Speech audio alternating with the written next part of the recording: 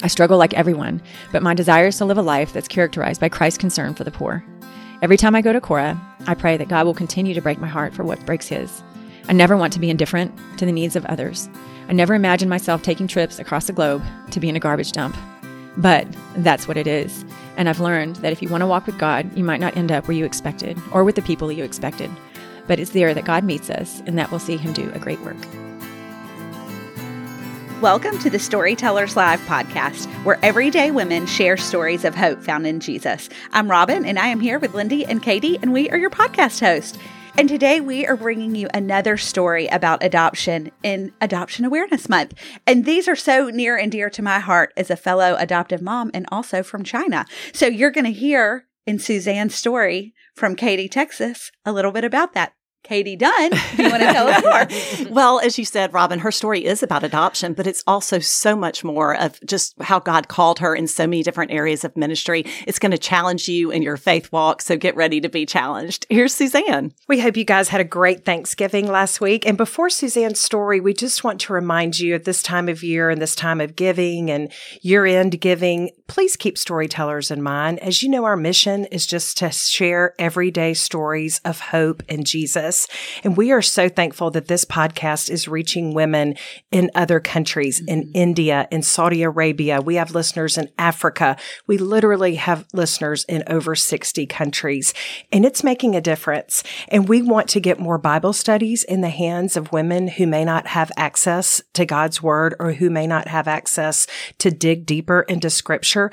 And so if you believe in our ministry, if you support our ministry, would you please consider giving to us financially? Go to storytellerslive.org. We are looking for monthly partners to be consistent givers to support our annual budget. You could simply give $25, $50, $100 a month. Heck, you can give $10 if that works for you, but it would make such a difference in the lives of women. So please donate today. Go to storytellerslive.org. Here's Suzanne. Christine introduced me. My name is Suzanne. I'm a wife. I'm a mother to 5 kids, a sister, a nonprofit founder, an amateur photographer, a gardener. At least I try to garden. And a friend. I grew up in the church and I came to know Christ at a very young age. I vividly remember being in the car with my mom and asking, just 6 or 7-year-old questions and deciding, okay, I want to be in heaven. I want to be in heaven with Jesus one day. So really that's when I asked my mom what I needed to do to make that happen. And so I remember that. And growing up, I had a healthy childhood and family life. In high school, I was involved in sports and played some sports year round. After high school, I went to Texas A&M University, and it was there that I met my husband, Kurt. He wasn't a believer, but he seemed open to the idea. And at the time, that was good enough for me. Well, 2 years later, we graduated and got engaged. We ended up in the town that I grew up in, and we also attended church at my home church. I went to church there since about probably 5th grade. So I knew a lot of people there and the pastor. One Sunday, Compassion International visited our church. I don't know if you guys know about Compassion, but it's a very large nonprofit that helps sponsor, match people with people in need. So people with means with people in need.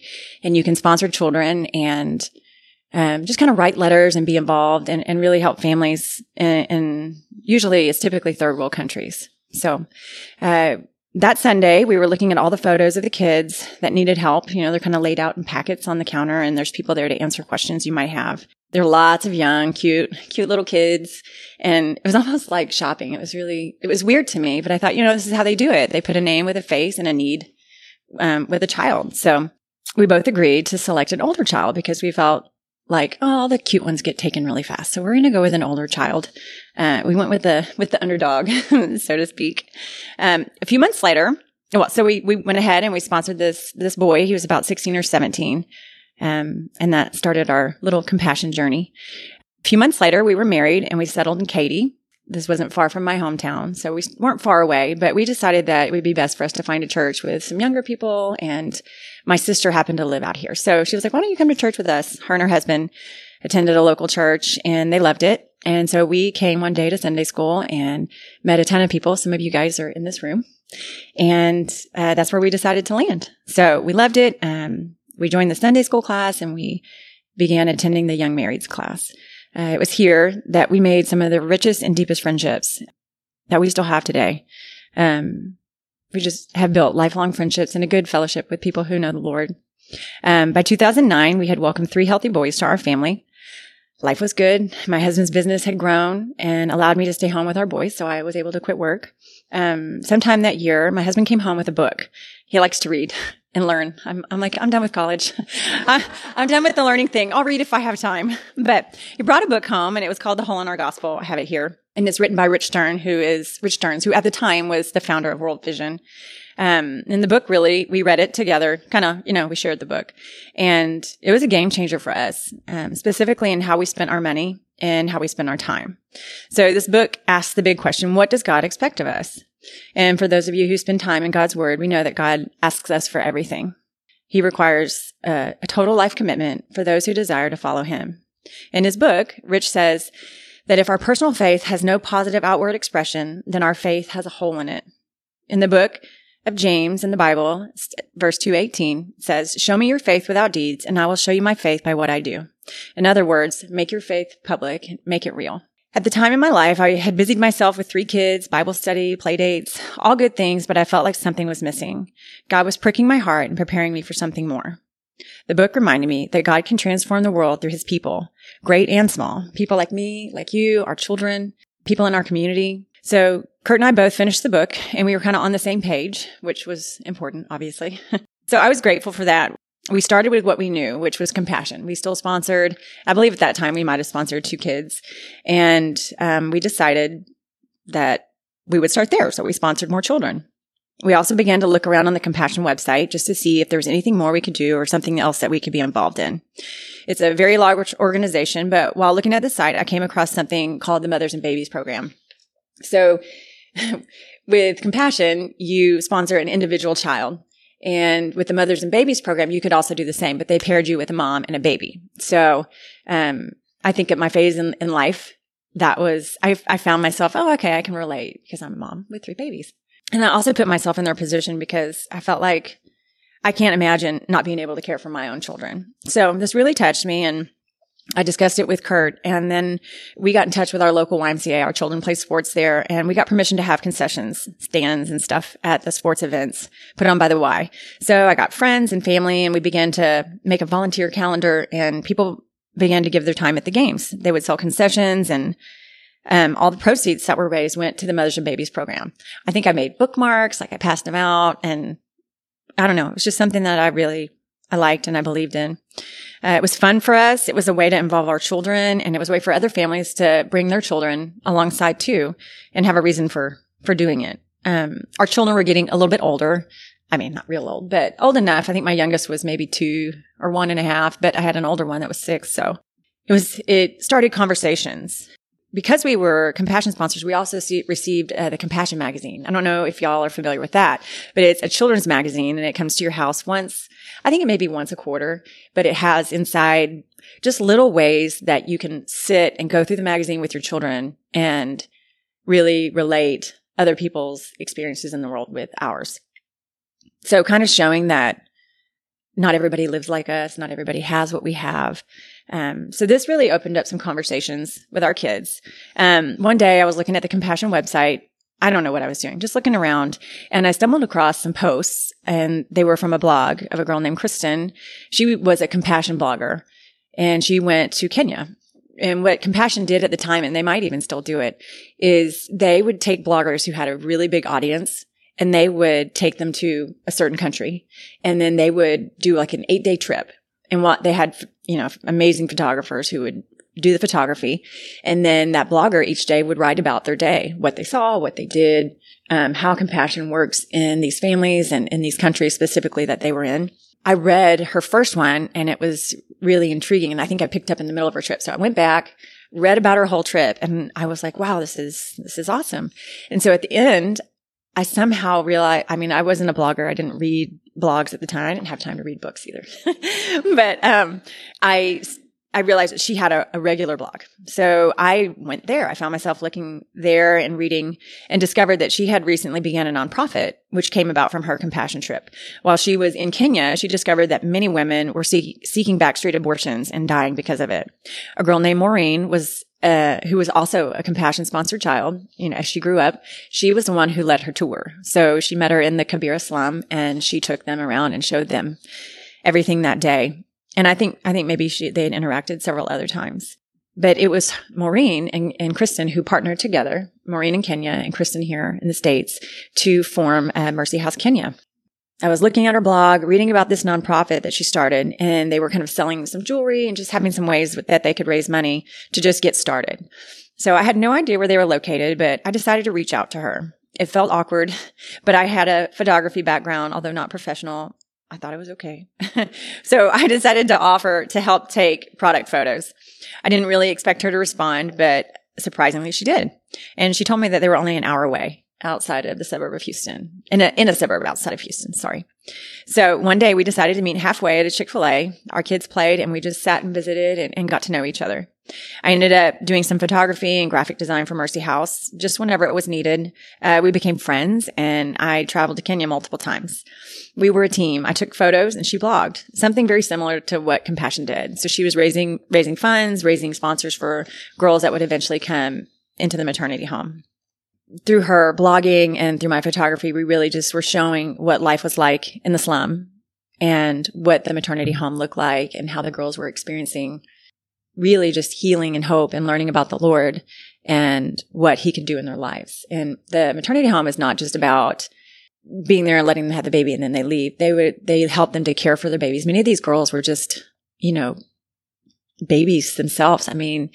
12, 13, 14, very, very young. They had been abused and not cared. When you grow up and you don't have parents around, you really don't know how to parent. So they were teaching so much more than, oh, this is your baby, care for it. They also did skills. We did sewing, jewelry making, all kinds of things. But most importantly, these girls felt safe and loved. And then they learned about how the Lord loves them. Around this time, we had also decided to make some changes in our church home. It was really hard for both of us, but especially me. I do not like change. I'm not going to lie. I don't like it. I would never say it in an interview, but I hate change. I resisted for a while, but finally I thought, you know what? I really need to submit to what my husband wants to do and just trust his judgment. So shortly after attending this new church, there was a pastor who preached about adoption, or the pastor preached about adoption. And we left the church that day and we got in the car. It was really strange because we were just like, that was interesting. Yeah. Do you remember when we used to talk about adoption? Yeah. Maybe we should look into that. Okay. And then we went home. That was like our short 5-minute ride home. And look into it we did. Ironically, we had a new babysitter. And as I drove her home, she mentioned that she had 5 siblings, which I thought, wow, that's a lot of kids. She told me that 3 of her siblings were adopted. So the next day, I actually called her mom and spoke with her about the agency they used. And she just talked so highly of them and how much she loved working with them, so much so that they adopted 3 times using the same agency. Shortly after that conversation, God put Kurt and I on the same page again, and we submitted our application for adoption. At the time, adopting a healthy girl was about a 5-year wait. We decided to go with a waiting child. This can mean a variety of things. This can mean the child's missing a finger, or she's deaf, or they have a heart issue, or a cleft lip and palate. It can be severe, or it can be not severe. It's not a perfect child. Let's just put it that way. There might be some issues. And our original plan was to adopt a girl that was under 3 years old. We felt like it was a good fit for our family. But then we actually saw an older girl who was 13 on the site. We watched her video, and there was just something about her that we thought, you know what, maybe this is something we could do. We had hosted Chinese students in our church for several years each summer. And so I think God had kind of softened our hearts towards that. And so we moved forward with this 13-year-old girl that was listed on the site. And our agency, because we were adopting out of birth order, and an older child, made us take a course and speak to other families that were doing older child adoption. So the night that we were to take the class, we received a phone call from our agency that told us that someone had locked her file. So I was upset.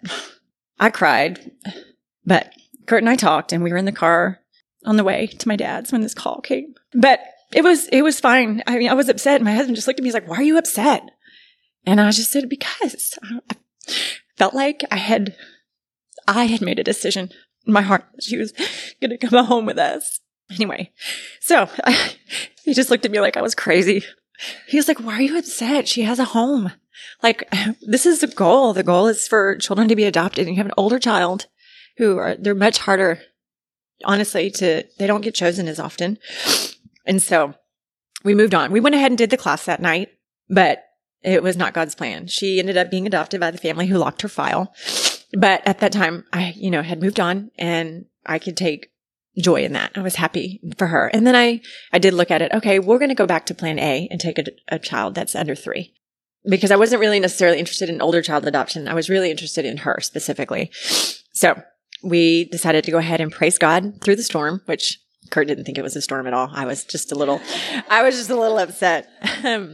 So we went back to our original plan and we made decisions about the issues our families could handle as far as special needs adoption.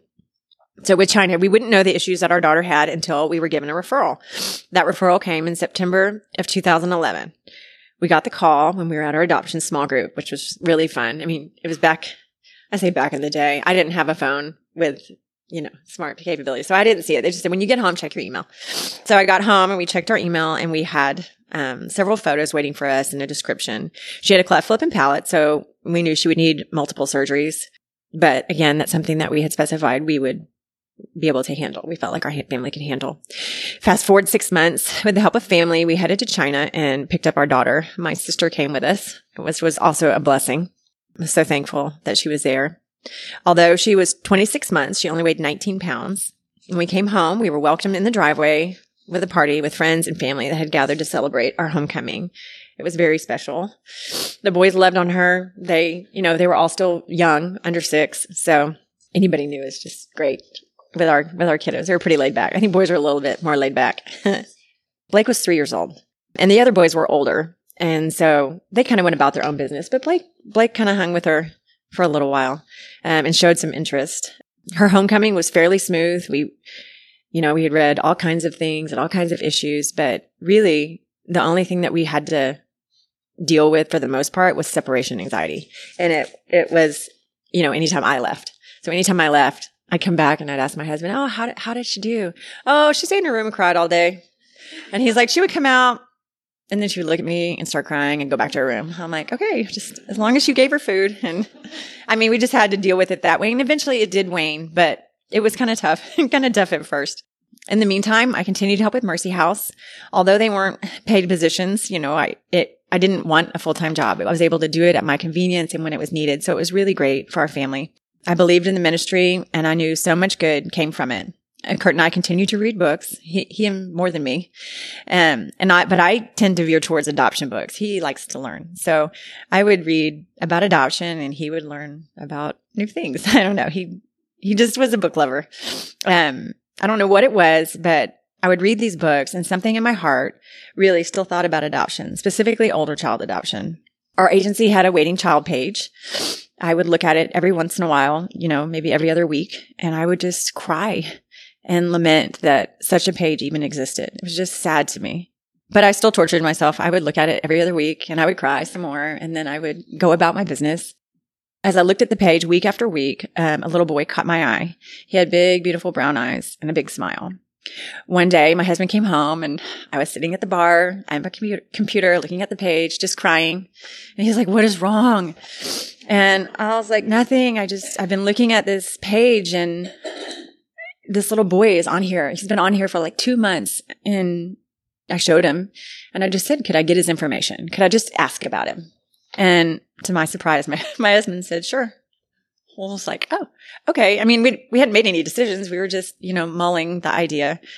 And, but again, I felt like God put us on the same page. I felt like, he could have easily said, no, we're not doing this. We've already done it once. We have 4 kids, but he didn't. He said, yes. We got his information. We prayed and prayed some more. And then it was a very short process. We just, again, like God aligned our hearts and we just pressed forward. We're like, okay, let's let's do this. We can do this.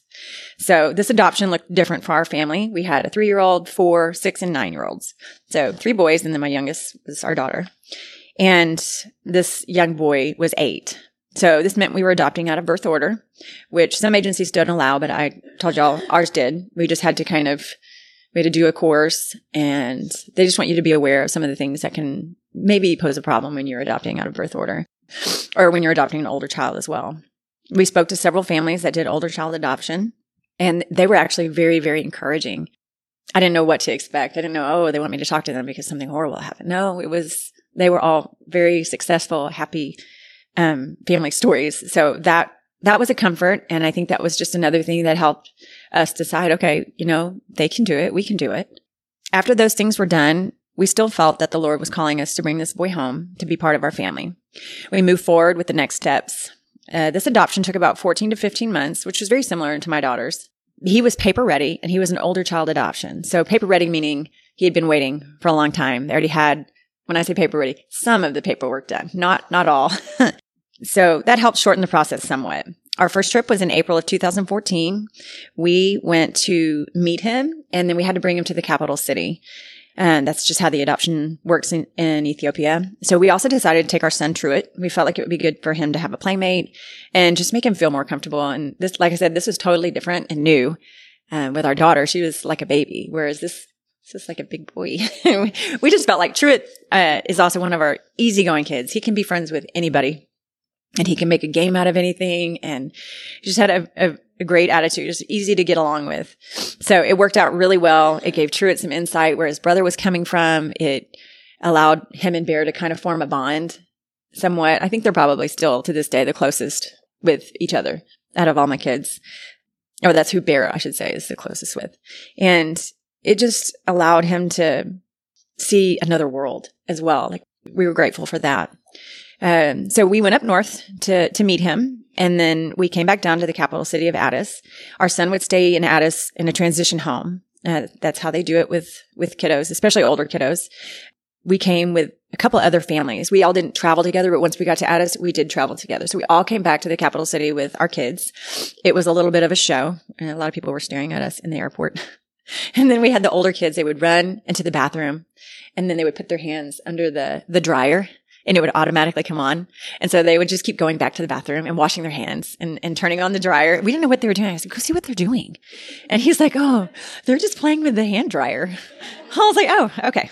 Lots of new firsts that would happen. And I just saw that, and I thought, oh, is this going to be so fun to just all the news? I mean, everything was going to be so new and different for him. I thought, oh, this is going to be so fun. And it was. It was fun. Anyway, we had a few days in Addis, and one afternoon they would take the kids back to the transition home. We had one of the other families ask us if we wanted to go to Korah. Korah means cursed, and it is the area that's around the local trash dump. Kurt's like, let's go. And I was like, let's not. I mean, why would I want to go to the trash dump? And I don't know. I was like, why are they asking us if we want to go here? And we also had Truett, and I thought, well, what is he going to see? What's going to happen? I don't know. And my husband just looked at me, he's like, what else are we going to do? And I'm like, I don't know, not go to the trash dump. But I reluctantly agreed. And when we arrived, they had a van. So several families went. And when we rolled up into Korah, the scene that we saw was homes that were makeshift, but several of them had been burned down. So there had been a fire recently there. And a lot of people, there were some organizations handing out mattresses and doing some other things to help these families. And a gentleman came up to us and introduced himself. One of the families we were with actually knew him. So he offered to show us around Korah, and we agreed. This man was also a Compassion-sponsored child growing up. He had been to school, but he decided to stay in Korah and help the community. He, and along with his brother and another gentleman, were there helping that day. So that's how we met them. He took us on a tour, just kind of showed us around and showed us what the average home looked like. It did feel a little awkward, but I'm glad he did it because it really opened my eyes, and my son was with me, and I got to see reality for these people who lived there in this community. I had lots of questions. He asked me if we were sponsors of children, and I said yes. And that's when Compassion came up. And at this point, I had actually met 3 of my Compassion kids. I met one in Honduras. And then I've met 2 in Kenya. So we had a lot to talk about. That's when he told me he was a compassion child growing up and just how much it had changed his life. At the end of our tour, we ended up at their center. It was basically some logs with tarp over it. And it was big. It fit quite a few people, maybe as big as this room. He explained that that's where they do their tutoring and their Bible study for the kids that are in their program. So that was very interesting. And then there were also a group of small group of women in there making jewelry. So they were doing clay bead jewelry. They make the clay beads under the ground. It's like they fire it and then they bury it in the sand. It was very interesting. And they had made all kinds of jewelry. And I think Nati, our friend who was showing us around, he knows that Americans will buy. So he brought us there to meet these women and to really just support them and buy some of their jewelry. So we did. And as we left, we exchanged information. They're like, "Are you on Facebook?" So I said, "Yes." And so I gave him our information. Our son was with us. So that night we went back and we're processing everything and just kind of having conversations with him as well. The lights went out and I just cried. It was heartbreaking to see what we saw. So our time came to leave our son at the transition home. We would soon return to bring him back to the States, but we had to wait for his visa to be ready. That's about a 5 to 6 week process. You don't know when, you don't know where, but we're going to tell you. And then 2 days later, you need to be here. After we returned home, we busied ourselves with everyday life. The guys we met had contacted us and we had decided to sponsor 2 children in their program. We had 2 little girls that followed us around that day, followed us around. One was about 4 feet tall and she had a baby on her back. All I could see was the little feet sticking out on her sides. And she was the babysitter for the day. Her mom was off working. And so she had this baby and, they don't carry an ergo. They just put them on their back, strap them on with fabric and off you go. So we thought, you know what, maybe we can help that family. And then in the other family. So there were 2 girls. When we told them we'd like to sponsor these girls, they said, "Yay, you're our first sponsor." I was like, "What? Thought you had a program." And they're like, "Well, we do. We do Bible study and we help with tutoring, but we don't have any finances. So we're not able to help these kids go to school. We're not able to provide them with anything physically, but we just help them the best way we can without finances." And that's how they did it. So at that point, we also offered to buy tables and chairs. So we were happy to be able to get them off the dirt floor. And we felt like, we had been there and we had seen it. So we knew where it was going. And I would be back in 6 weeks and we'd be able to visit again. And I don't know, it's kind of, when you give and then you actually get to see it, it's kind of like a rewarding feeling, I think. It just kind of makes you feel good. And so 6 weeks later, we got the call. We booked our tickets a few days in advance and we took off. This time it was just me and my older son. So at the time, I believe my oldest son was about 11. He and I flew to Addis and we actually met one other family there at the time. All the babies had already been taken back home. They processed their visas faster and we had to wait. So it was great to have our son in our custody. He was able to stay with us in our hotel room until we left.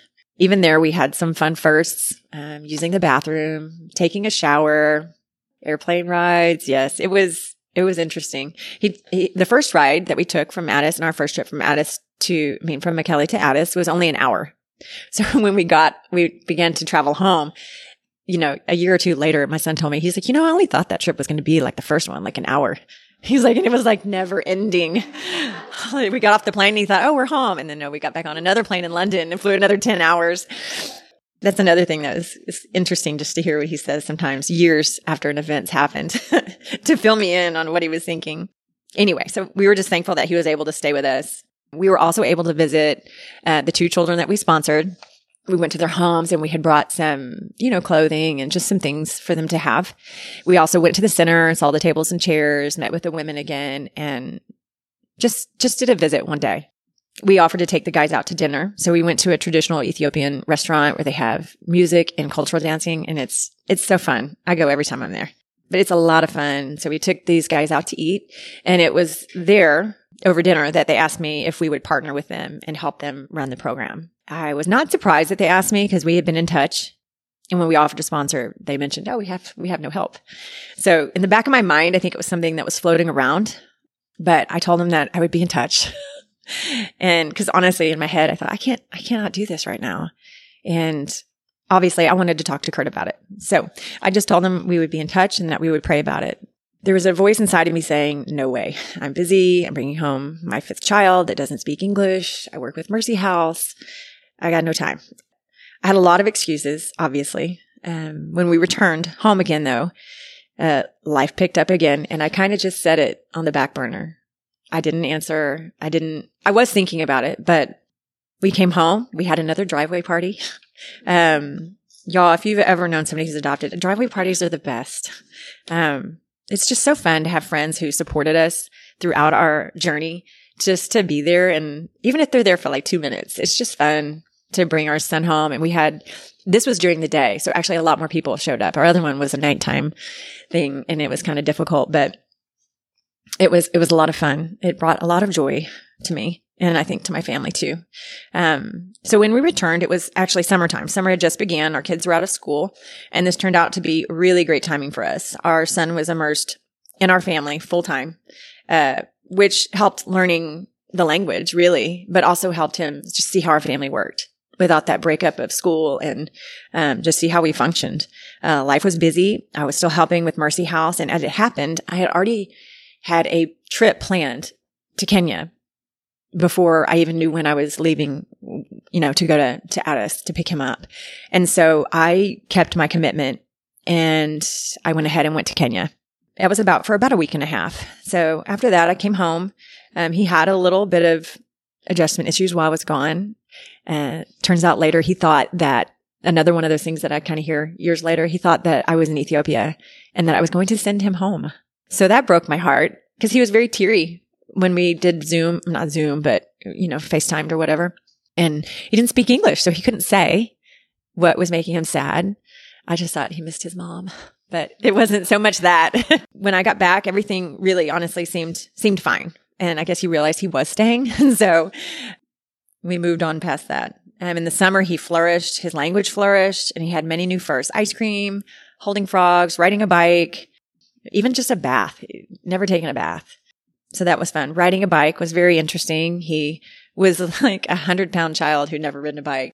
I bought some, training wheels, and he gets on it and the bike like totally bends over. I'm like, yeah, okay, that's not going to work. And of course I just said, you're going to have to wait for Dad to get home.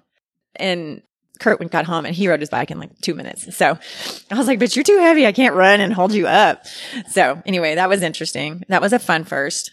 Of course, he had never had his own bike. So to have his very own bike was fun. He was more comfortable in our home, testing boundaries, voicing his displeasure about going to school. Let's just say the honeymoon phase was over and real life was in full effect. Lots happening in the house. And here I was contemplating starting a nonprofit. To say I was overwhelmed was an understatement. I was really anguished over the decision. I sought advice and counsel from friends. I met with my pastor, family. Kurt and I prayed, and we just prayed for God to give us an answer. I wanted an answer because I wanted to feel like if I said no, it was okay, that God was okay with that. And then if I got a yes, or if I said yes, that God was going to, provide financially. So I need to know either way, let me know what's going on. So it was hard for me because I felt like there was a part of me who honestly, I didn't want to do it. I didn't want any more responsibility. And I thought, well, how long do I have to do it? What happens when I can't do it? What happens if I fail? What happens? I just had all these what ifs in my head, and I just wanted to be at peace about it, but I wasn't. I just had that uneasy feeling in my being. So we just continued to pray and wait for an answer. Matthew 22:37-39 says, "Love the Lord your God with all your heart and with all your soul and with all your mind. This is the first and greatest commandment. And the second is like it. Love your neighbor as yourself." So that's it, really. Love God and love people. I'm going to read you a little excerpt from this book. It says, quite intentionally, Jesus then linked the second greatest commandment to the first by saying, "And the second is like it." In other words, loving our neighbor as ourselves is like loving God with all of our being. So then, Jesus equated loving our neighbors with loving God. If we truly love God, he was saying we will express it by loving our neighbors. And when we truly love our neighbors, it expresses our love for God. The two loves are interconnected and intertwined. And I'd gone back to this book. I don't know why. I just thought, this guy didn't want to do what he felt like he was being led to do. And I just went back to it because it's just such a great book. And through that, through prayer, through God's word, we felt like God was giving us an opportunity to love our neighbors, to love people a world away. We could connect those in need with families here that have much to share and much to give. I went from feeling like I knew no one to knowing that if God wanted us here, he would make it work. And in his time and in his way, it might not look how I had pictured it, but it wasn't my thing. This path that we have been on for 7 years now, we did end up starting the nonprofit, and it's been 7 years. And it turns out I do know people. I do know generous people who are willing to support us financially. There's people in this room who do. And just to give and walk with us on this journey. In turn, they get to see lives change, and God touches them as well. That's my prayer, that through, some people think, oh, it's just giving money, and I don't want to just give money. I want to be involved. It's very hard when you have something that's overseas, but when you get to see pictures or hear about it, it really is personal. And it's not just money, because it means so much more to them than money. They're not getting handed money. They're getting handed things that they truly need. One of our biggest hurdles when we started the nonprofit was needing a vehicle. So we began to look at vehicles. They were very overpriced and very old. So the American part of me was like, what? I'm going to pay that much for that old car. But that's just how it is. So it's either you get a vehicle there or you don't. So we were looking through this, and the guys would send me stuff. And I think we needed $30,000. We were buying a 15-year-old van for $30,000. And we decided to pray about it and see what we could do. What can we do to raise this money? That to me, y'all, seemed like an overwhelming number. I mean, $30,000 is a lot of money. We ended up starting a fundraiser using a website where we could share and guide people to, so that they could donate. And we had friends who would share on social media. If they had blogs, they would share on their blogs. People near and far gave, and we were blown away. God showed up. We raised the full amount in less than 2 weeks. And I was amazed. God has answered so many prayers since that day. But one thing for me, that's been very freeing is just to know that if God wants it to happen, it'll happen. I can beg and ask people for money, but it doesn't matter, because God's going to move people to give, and it's in his control. If he's calling us to do something, he will see it through. We just have to be willing. The small group of women also that I told you guys about, they were making jewelry. So through my connection with Mercy House, we were able to buy them sewing machines and teach them new skills. And they began to make other products outside of the jewelry line. They made this blanket here. And through Mercy House, we were able to make product for Fair Trade Friday for several years, which gave these women skills and an income. We no longer participate, but just to give these women that step up and help them to provide for their families when they had a need was also a blessing. Our family in 2018 took a trip to Ethiopia. Our children were able to see what we do there. Our kids are involved in small ways. It is overseas, so it's not something that not a whole lot you can tangibly do here. They stamp and address Christmas cards, and if we have things to put together, they'll put it together. And so I like to involve them in the ways I can, but it was just a beautiful culmination of what we began to do with Compassion so many years back. Instead of looking at a Compassion magazine, they were there walking into the home that was probably about the size of their bedroom here in the States. They were witnessing the hospitality of those with so much less, feeding our family of 7 dinner, delivering beds to families that slept on the floor. These were just some of the things that we did there. Each month we do a monthly distribution where we give families in our program pasta and some other like oil, cooking necessities, spices, and some hygiene items as well. And you have to weigh and measure everything. So the guys go and get these huge bags of pasta and grain and whatever. So one Saturday, our whole family, that's all we did for the whole day, was we weighed and measured out all these bagged it all up, set it aside. And we have I don't know how many we had then. We have about 142 families. It was children sponsored, but we really do come alongside the family as well. So our children were able to be involved in that. I do believe that when we follow God and obey, he does reward us. It might not look like what we expect, or it might not be financially or immediate, but I really do think that was a reward for our family. We got to go to Ethiopia. God made it financially possible, and it was just beautiful. I know as my kids grow up and everybody starts to go their own way, that was probably a once in a lifetime trip, and I'm just really grateful God allowed it. When I look back, I can see how God really weaved the fabric of my life just so, with all the people that came into my life in certain times for some time, some for a small time, and some that are still in my life. He weaved it in a way that has me exactly where I am today. I struggle like everyone, but my desire is to live a life that's characterized by Christ's concern for the poor. Every time I go to Korah, I pray that God will continue to break my heart for what breaks his. I never want to be indifferent to the needs of others. I never imagine myself taking trips across the globe to be in a garbage dump. But that's what it is. And I've learned that if you want to walk with God, you might not end up where you expected or with the people you expected. But it's there that God meets us and that we'll see him do a great work.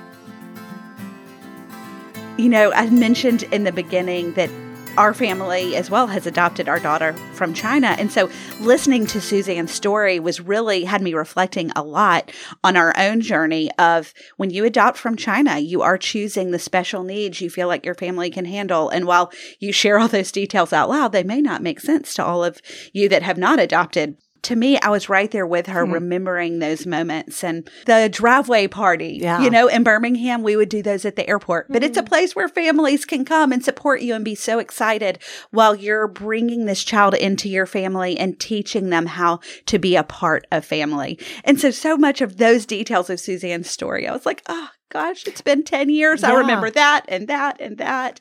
Well, it was super educational for someone who had never, walked through adopting internationally, especially.